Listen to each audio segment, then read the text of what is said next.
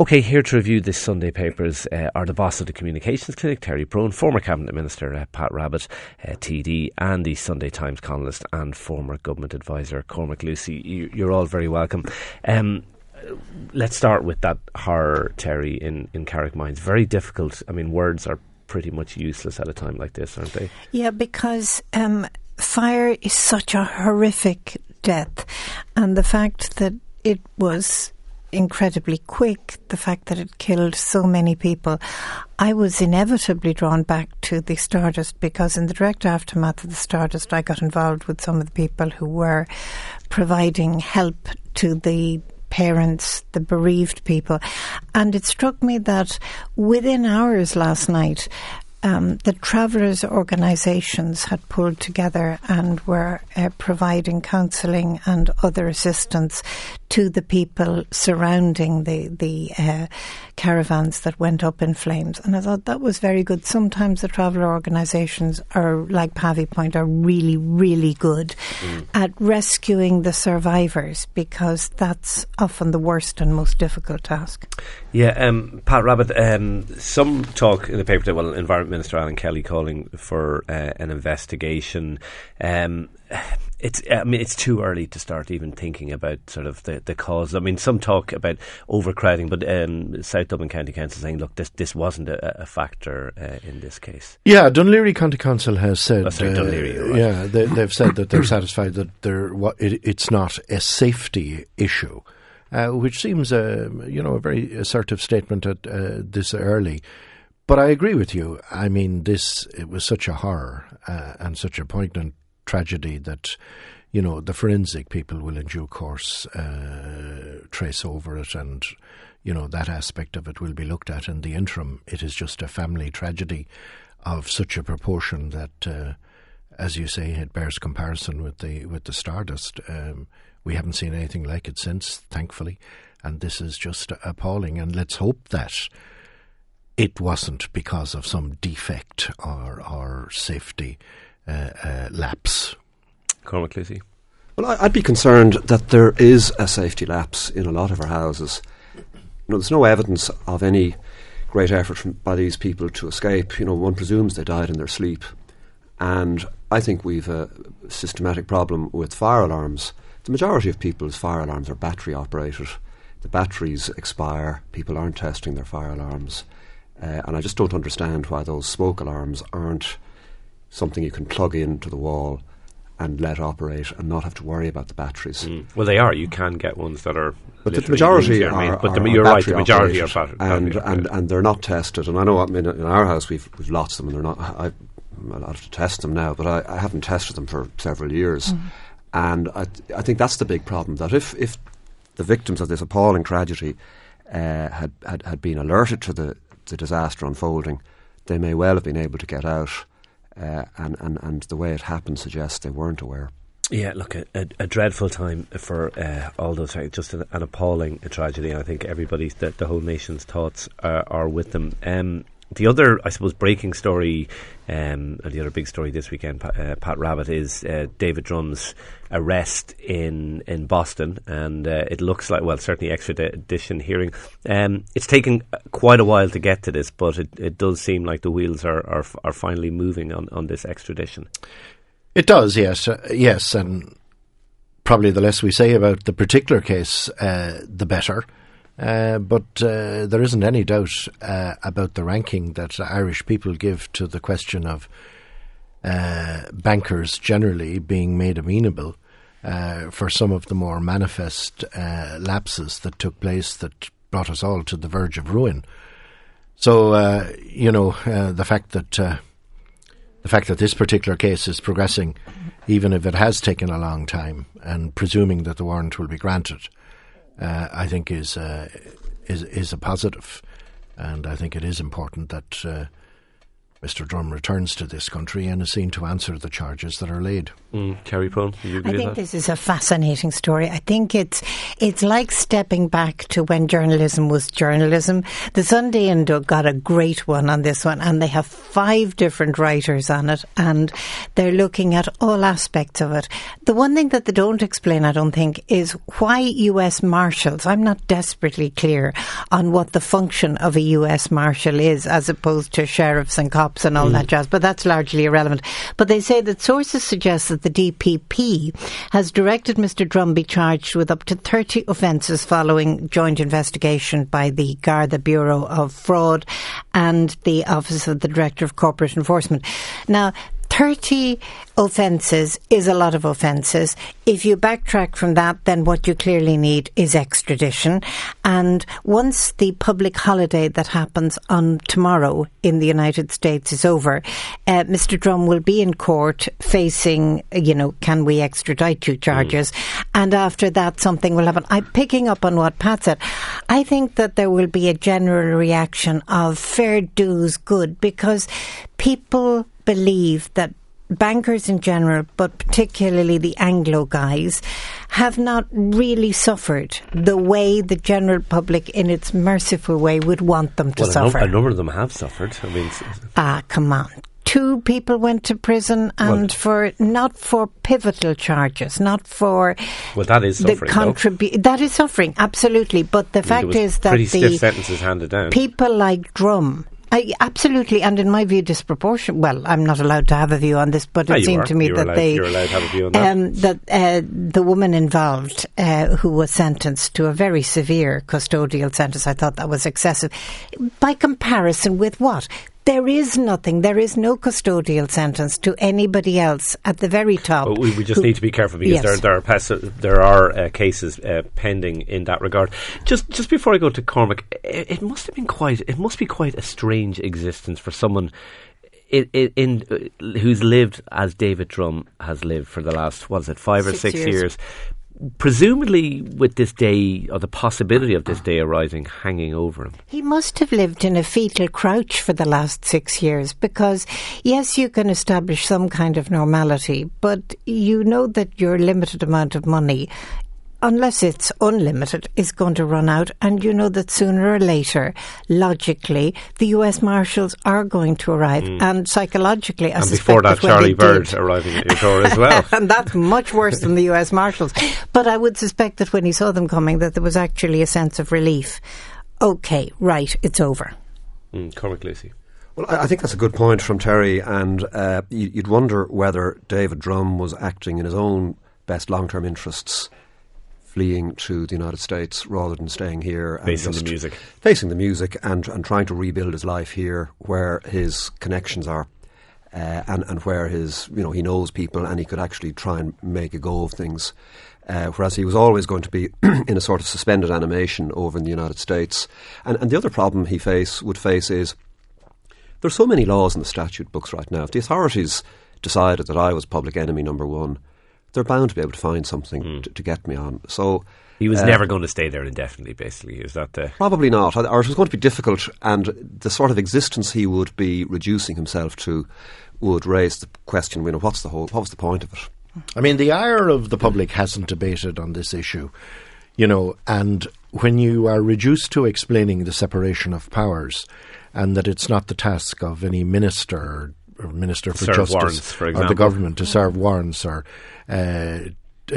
test chaps' collars and bring them up. When you say it hasn't debated, I mean, why do you say that? Is it still? Do people still raise it? Yeah. They still raise it at public meetings invariably, and they raise it with you on doors. Why?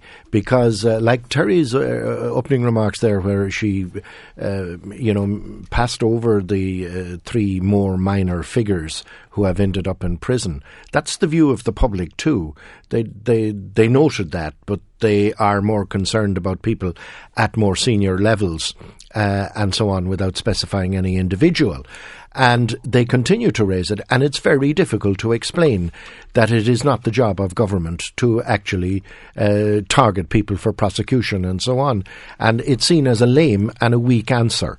So that, in fact, this will be a very interesting case if it happens. There's another problem here, and if I do refer to a case that has happened, if we look at the case of Jim Lacey, who was the chief executive of National Irish Bank, I think he had to step down from his position there in the mid to late 90s, and it wasn't until I think 2011 that the legal processes involved in his case came to a conclusion. Yeah. So our legal processes Justice delayed is justice denied. Correct. Isn't that it? And there's a frightening constipation in our legal system and a complete lack of apparent urgency by our legal luminaries in addressing that.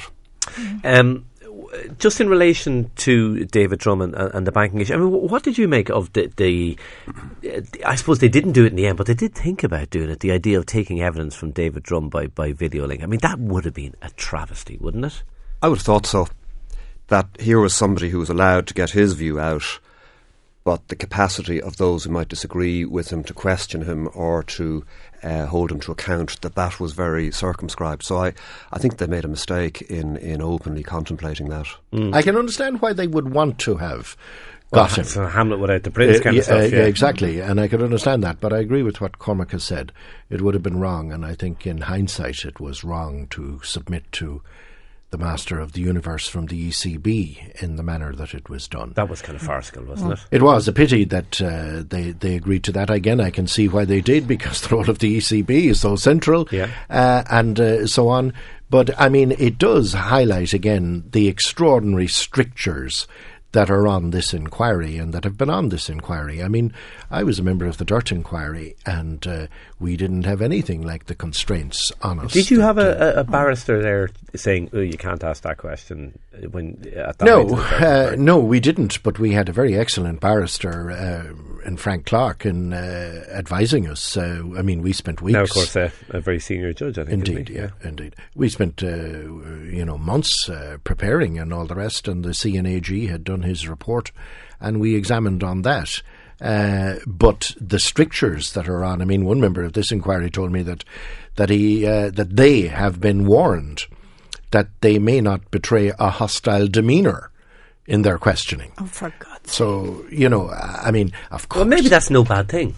I mean, what you have is an inquiry conducted by people who are incompetent. In the technical sense, the people who are conducting the inquiry are highly competent as politicians, but they are not competent to address the subtleties of argument presented by some of the witnesses who presented conditional apologies that were not probed and who were not questioned in any kind. One of the things when you're teaching people to do cross-examination is that you need to approach it from 6 different angles so that they can't get a narrative going and so that they end up being truthful because of the randomness of the questioning.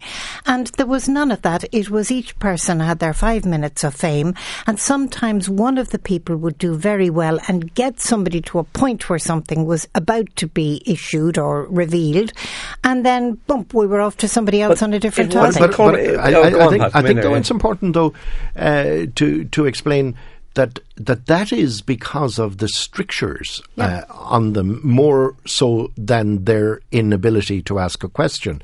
The best senior counsel down at the Four Courts would not be able to function and would not be expected to function within the strictures on this particular inquiry. And therefore, following the defeat of the referendum, and I think the government itself, myself included, have to take a large measure of the responsibility for it being narrowly defeated.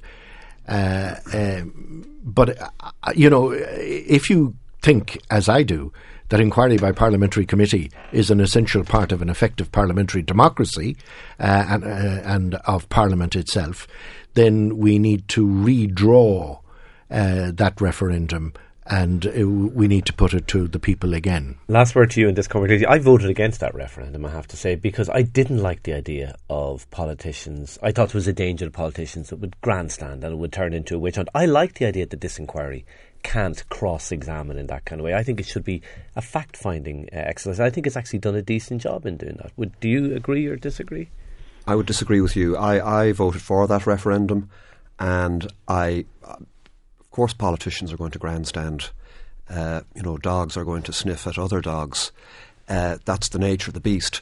But the point is, if you look at the Abbey Lara judgment, which the Supreme Court handed down, or the various judgments by the various judges, that almost makes it impossible for the Oireachtas to hold a backward-looking inquiry. It's effectively saying, you're a parliament, your job is to make laws. Well, sorry. No, but it says quite clearly, you can't make negative findings against Joe citizens. No, it goes much further than that. It's almost saying, your job is to make laws.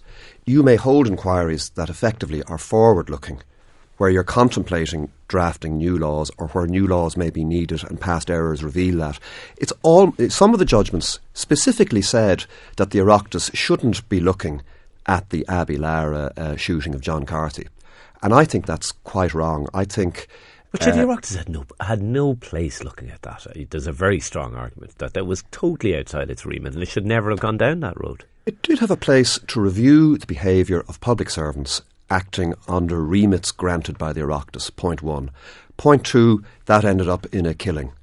Point 3, there then was a judicial inquiry by Judge Barr, and I thought that was a travesty. I thought the conclusions he reached regarding the individual Gardaí who conducted that operation were quite wrong, and I thought he demonstrated the negativity and the almost asking questions with negative demeanour. He did what members of the Oireachtas are prohibited from doing as a result of judgments by his colleagues. And I think we need to be wary of judicial power grabs, and I think it is right and proper that Parliament should be able to conduct backward-looking reviews as well as forward-looking ones. Terry, I'll give you the last word very established precedent in fighting with you. Let me fight with you over your thing of a fact-finding expedition. For the love of Jesus, the fact is that we had every reasonable journalist in the world exploring everything to do with banking for at least 8 years.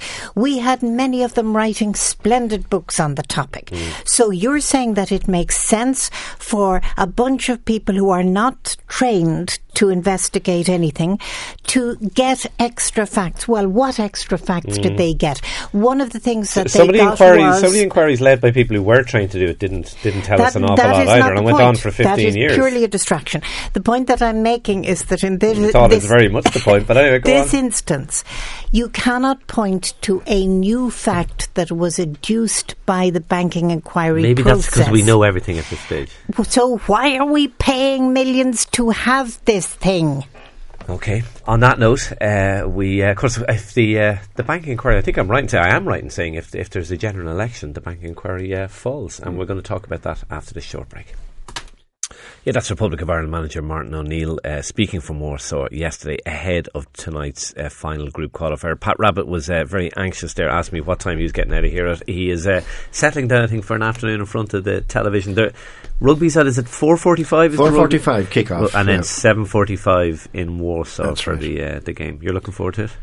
Absolutely. I mean, it's a rare occasion to have a combination of two such significant encounters. What happened in the Aviva was mind-blowing, and it was extraordinary, wasn't it? It was extraordinary to go to a game thinking 1 or 2-0 defeat wouldn't be bad here, to actually after about 60 minutes going, maybe a draw is on, and then 70 minutes going, oh my God, could we actually beat the world champions? Yeah, we got the actual result in reverse in Poland-Scotland from what we were calculating before the Aviva, because we expected at best to get a draw in the Aviva. Yeah. In the event, a different result would have automatically qualified us. And people were cheering when they heard Poland had equalised, because we thought that's what we need, but actually it would have been great if they hadn't equalised. Right. I suppose your question, Martin O'Neill, is I think a super guy, a really considered, cerebral bloke. Yeah. You question why Shane Long, now that Robbie's legs aren't up to it. I mean, he's great faffing around America and all the rest, but he's not the force he was. You worked out pretty well. You bring him on when German legs are tiring, and it worked out amazingly well. But he must be asserting a very strong case for first consideration. He must be. Cormac Lucey, you'll be watching both as well. Obviously, the rugby, people would have thought this would have been the bigger game almost, but in some ways it's almost the forerunner for the soccer international. Correct, and a huge amount riding on both games. And one of the things about the rugby is it's now accepted that it's a 22-man game. So it's not just the 15 you send out at the start, but it's the subs you bring on later, and the effect of impact subs. And I just wonder if Shane Long isn't more effective as an impact sub, coming on when his opponent's legs are a bit tired, than putting him on from the first minute and maybe diluting his impact. Yeah, talking about a 15-man game, I presume you all saw 13 men from Australia holding out against Wales yesterday. Wales, who were camped on the line for the entire 10 minutes while the two guys were in the sin bin, and by my count they crossed the line 3 times. But couldn't ground the ball. Yeah, it was an amazing period of play. And ferocious physicality on display. And to be honest, I think we're going to see the same against France. Frightening physicality, I think, at times when you watch it. Terry, I know you won't be glued to the television screen. I think it was it Harold Wilson in 1970 who famously lost an election because England went out of the World Cup, or at least that was one of the reasons attributed to it. I mean, if Ireland were to win both games today, would it force Enda Kenny to say, well, you know what, now's a good time to go to the polls? I would suspect that the whole thing of this, when is Enda Kenny going to call an election? You're fascinated by it, aren't you? I am fascinated by it because it is such a bottle of smoke. It is such a nonsense. I mean, on this programme about 3 weeks ago, I said that the likelihood was that the government would run its course to the end of its course. And then all hell broke loose. And I've actually written a thing for the Examiner tomorrow about the fact of why people leak, because this was largely driven by leaks of people close to the Taoiseach, leaks of people close to Stephen Collins' Joe story. Byrne. I mean, when I read that, was it Wednesday or Thursday, or I think it was Wednesday morning or Thursday morning, I sort of said, oh right, there's actually something in this, because like Stephen is so respected, and it changed the tenor of the whole Stephen doesn't do thing. flyers, and so I thought he's got this from a very good authority. The Taoiseach is seriously thinking about this. Yeah, and everybody today has things about the 10 reasons why the government should go to the polls. Conor Brady, right? Conor Brady has 10 reasons in Sunday Times. But the thing is that they add up logically, but they're predicated on an assumption that people vote logically. People do not vote logically. They vote from a mixture of loyalty, venom, rage, hope, and they also vote kind of reluctantly as well. I expect people aren't waiting with bated breath for elections, Cormac, are they? No, I don't think so. And I think if you look at how, say, Bertie Ahern called the 2007 general election, there were no leaks. There's no great evidence that he consulted with anybody. He just went. And I think Enda Kenny's mistake here has been to think out loud. There was one leak to the Sunday Indo, but that was literally on the night before on Go to the Áras. Exactly, and if I just looked at the Paddy Power bookies odds for the timing of the next election, and about a month ago, they were expecting a 72% chance of an election next year. Yeah. In the middle of this week, that was down to 35%. This morning, it's back up to 84%. So what the bookies odds are showing is that in the middle of this week, it looked like there was going to be an election this year. And now after, I think what Joan Burton has done by signalling her disapproval of this, she has made it more difficult for Enda Kenny to go now. Because if Enda's going to go as a Taoiseach of a successful government, it's very hard to sell that message if you've got a very publicly disgruntled coalition partner disagreeing with you. Pat Rabbit, is it hard to disagree with Joan Burton? If you're in Enda Kenny's shoes, I never found it hard. I think Terry says what she said here 3 weeks ago, but of course the Taoiseach only 10 days ago laid a wager with Ivan Yates, who had predicted that the election would be on November 20. Yeah, and the Taoiseach said nonsense, and I'll bet you €100. A couple of people writing today, and it's funny, I hadn't really thought of it, but until I read Jodie Corcoran being one, I think John Lee as well. So has the Taoiseach made a bit of a Horlicks of this? Has he kind of... Is there too many mixed messages coming from the Taoiseach, or does it ultimately matter? Again, is this just a story for the bubble? I honestly think that this is the ultimate bubble story. what people were concerned about last week was, would Wes Houlihan be fit again, or would Keith Earls cross the line again today? I mean, or the next Mayo manager in your case. The next Mayo manager is a critically important question. So you know, people are not. I mean, a great many of us are out on the doors, and people are not asking. Are not asserting that it's a matter of critical import, whether it's before Christmas or after Christmas. It is, of course, the Taoiseach's prerogative, and we kept hearing that during the week, as to when to call a general election. That said, in a coalition government, it wouldn't augur well if Enda Kenny was to go to the polls in November in defiance of Labour's wishes.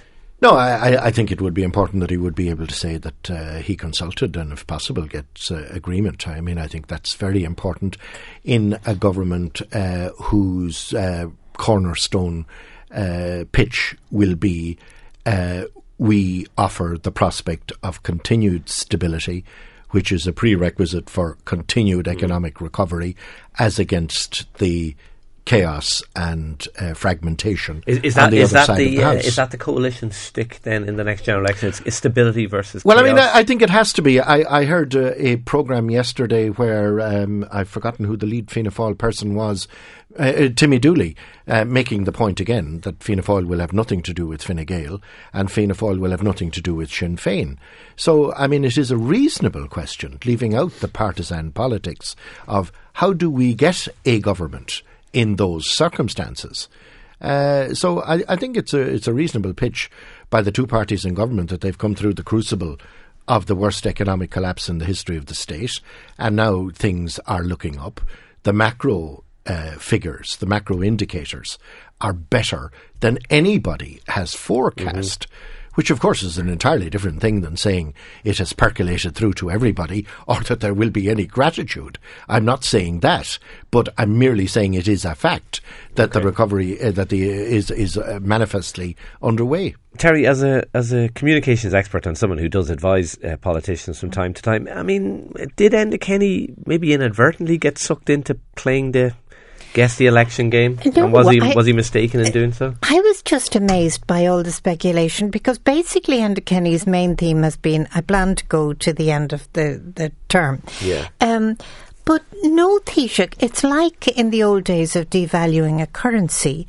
You just don't say you're devaluing the currency until the moment you devalue it. Similarly, if the Taoiseach decided in a month's time that circumstances had changed and that he was being advised that he had no choice, then he has to consider that and he would have to go. But the odds, as Cormac has quoted from, the odds are against. But he cannot. I was fascinated by on TV3 the other day. I think it was an Ursula Halligan report, but I'm not sure. There was a soundbite from the Taoiseach saying something and responding to questions about the date of the poll. But then you saw him heading out a door and you could hear very faintly that he was saying something like, and you shower, I don't think he used the word shower, are completely obsessed by this. And I thought, that's actually it.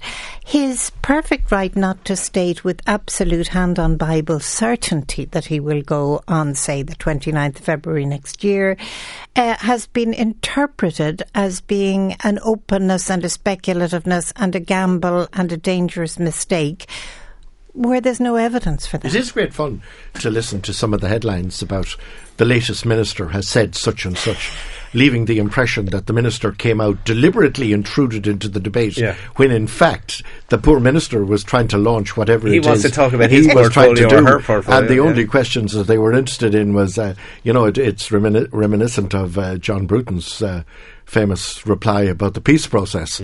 I mean, people don't appreciate that ministers can be asked this thing 20 times a day. Did you ever say something like John Bruton said to a reporter about the I think was it the effing peace process? I didn't say it about the peace process, but I have to confess I've said worse to some. Not to me, as far as I can remember. Okay, we're going to talk about the budget next, because only 2 more days to the budget. It is something probably people are concerned about, particularly if they're going to get an extra grand into their pockets, as the papers are speculating today. Okay, Terry Prone, Pat Rabitte and Cormac Lucey are staying with us. We'll be back in a moment on The Sunday Show. Yeah, something tells me that man will be raising his intensity today. That's Paul O'Connell, of course, speaking yesterday in Cardiff ahead of today's big match against France in the World Cup. We're going to be talking to George Hook about that shortly. We'll also be crossing to Cardiff and Warsaw ahead of what is a huge day for Irish sport. Now, we're going through the Sunday papers with Terry Prone, Pat Rabitte and Cormac Lucey. Nice story in the Sunday Times about vinyl sales taking off. In Ireland, again, sales of vinyl have reached their highest level in 20 years. Siobhan Maguire writing, the number of albums and singles sold in 2015 already surpassing the total for last year. Pat Rabitte, are you a fan of vinyl? Well, I don't think I'm a good enough judge to know the difference. You'd be surprised if you compared the two. It is claimed that the sound is better. It's kind of remarkable, given that technology generally has been to improve quality. That's the whole thrust of technology. But that story has appeared in a few papers in recent times that we're going back to the future. I just like the feel of vinyl and the big album. Tell me this: do you remember the first record you bought? I do, actually. It was Hound Dog by Elvis Presley, who was a positive revolution in the mid-50s or late mid-50s. That's not a bad claim for your first record. Cormac Lucey? Well, certainly I loved vinyl, but I've kind of moved over now and everything's on CD or electronic. And my first album, I think, was something about Black Sabbath, so really? something to rock away by. Well, all tastes. Okay. Terry Prone, your first? My first LP, I remember I won as a prize in some kind of a competition, and it was the Left Bank Bearcats, who were a traditional jazz band. I'm very much into traditional jazz. But I was terribly shocked recently, because we think of vinyl as way back there. But I have this little corridor in my house, and all of my CDs are face front on shelves on it, because you can't find a CD unless you can just immediately look at the broad face of it. And a 27-year-old young woman arrived in, was visiting me, and she stopped when she came to the CDs and she began to laugh. And for her, it was kind of like stepping back into history. It was CDs. Charming and quaint and anachronistic. I had such a desire to hit her. Now, the thing about vinyl coming back is that it's part of a trend in some odd areas. I was doing a thing for Retail Ireland this week, and some of the international speakers were talking about shopping coming back into shops as opposed to online. And clearly, this is one of the things people who bought discs, vinyl discs, they always loved shopping for them, going for them, looking at them, turning over the back of them to see the tracks, all of that. So maybe it will revive disc shops. Yeah, okay. My first single was nowhere near as trendy as any of yours. It was Shawadi Wadi Under the Moon of Love, which is that's kind of sad, really. That is kind of sad. Listen, let's just move on to a couple of other stories before we go. Pat Rabitte, Paddy the Plaster is back, according to page 15 of the Sunday Times. He and Chris Wall are working on Lorraine Clifford's campaign. Lorraine Clifford standing in Dublin, Fingal. Good candidate, an uphill struggle, I think, to win a seat, because I think there's probably one seat there for Fianna Fáil. Obviously, you have Darragh O'Brien there as well in that constituency. But some of the old Drumcondra mafia, there's still the boys are back in town. The boys are back in town talking about records and so on. Well, I wish this young woman all the best. The lads have a lot of experience and obviously access to a few bob, and both of those things are essential in an election. There was a good line from Chris Wall saying something about, I'll do my bit and then Paddy will plaster in the rest. Any other gaps, Paddy will plaster in the rest. So I think they do see the funny side as well. Listen, Cormac, we should talk about the budget, because coming up in 2 days' time, quite a bit of coverage across the papers today. Megan Greene, one of those sort of saying, look, if the government was sensible, it wouldn't spend any money. You'd have a neutral budget. I think Colin McCarthy on this programme said last week what the government should do is have no budget at all. That would be ideal. Well, I suppose you've got the conflict of politics and economics. Yeah. So politics always wins, doesn't it? Well, certainly in the short run, and the government's primary. And in the long run, we're all dead. Yeah. Exactly. So the government sees its primary duty is to secure re-election, and the Sunday papers today are chock-a-block with goodies that are allegedly coming down the tracks for the budget. Not just the 1.5 billion for next year that the government has already announced, but maybe some extra spending allowed this year to get in under the rules. But then the economic commentariat, of which I would be a member, are pretty universally against this. So you have Megan Green under the headline, "Expansionary budget is a foolhardy move." Stephen Kinsella in the Sunday Business Post talking of a pageant of impossible promises. There's a Cormac Lucey's writing about it in the Sunday Times as well. I'm looking at Renewa's flat tax proposal. You are, the flat tax proposal, yeah. You're not, well, you're... I like the idea, I don't like their specific working of it, and I think... All very well in theory, but not in practice. But coming to the electorate with a proposal that has a big budgetary hole in it isn't a good idea, and I think that's the problem with their specific proposal. There's a big funding gap, and which they're saying would be bridged by increased compliance and revenue buoyancy.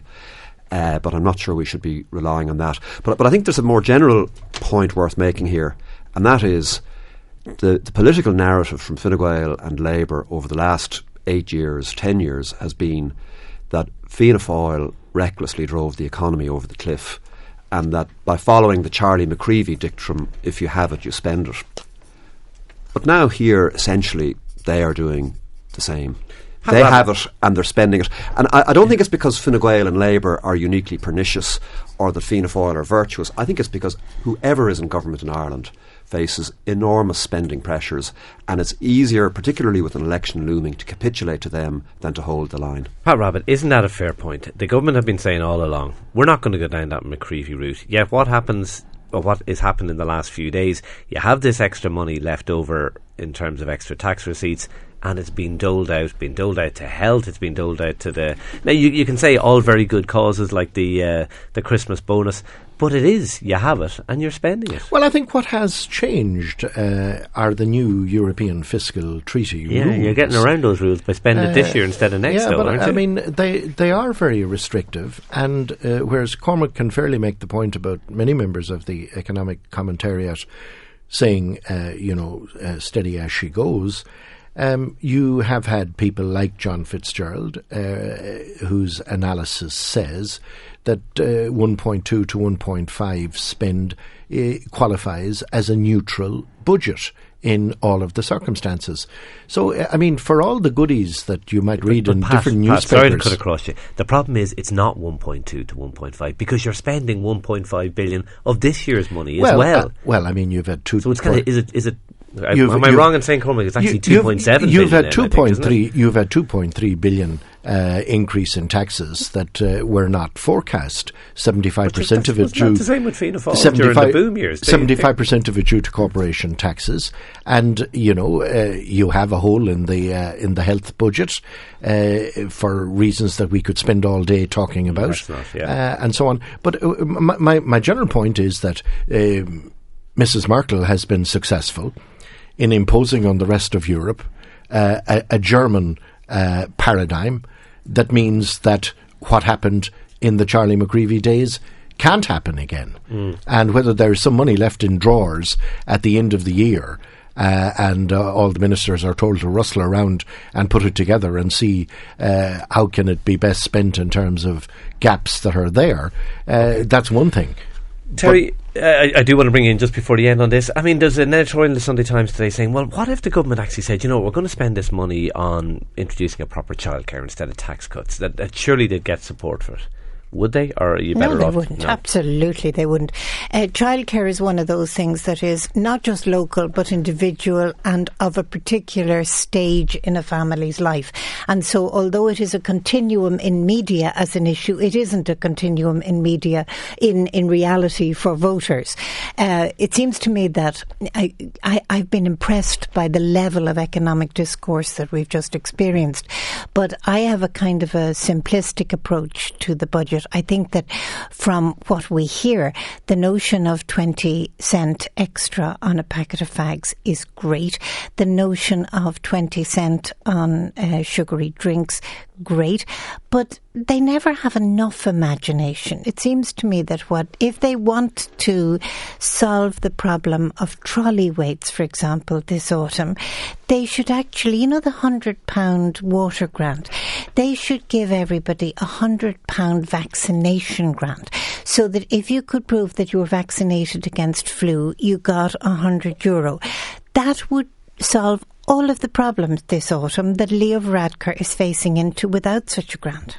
Not a bad idea. Okay. Thank you. Terry Prone of the Communications Clinic and maybe Health Advisor in the future to Leo Varadkar. Pat Rabitte, former Government Minister, and Cormac Lucey, who's writing about the renewal of flat tax in the Sunday Times today. Well worth checking out that column. Thanks to all of you for coming into us.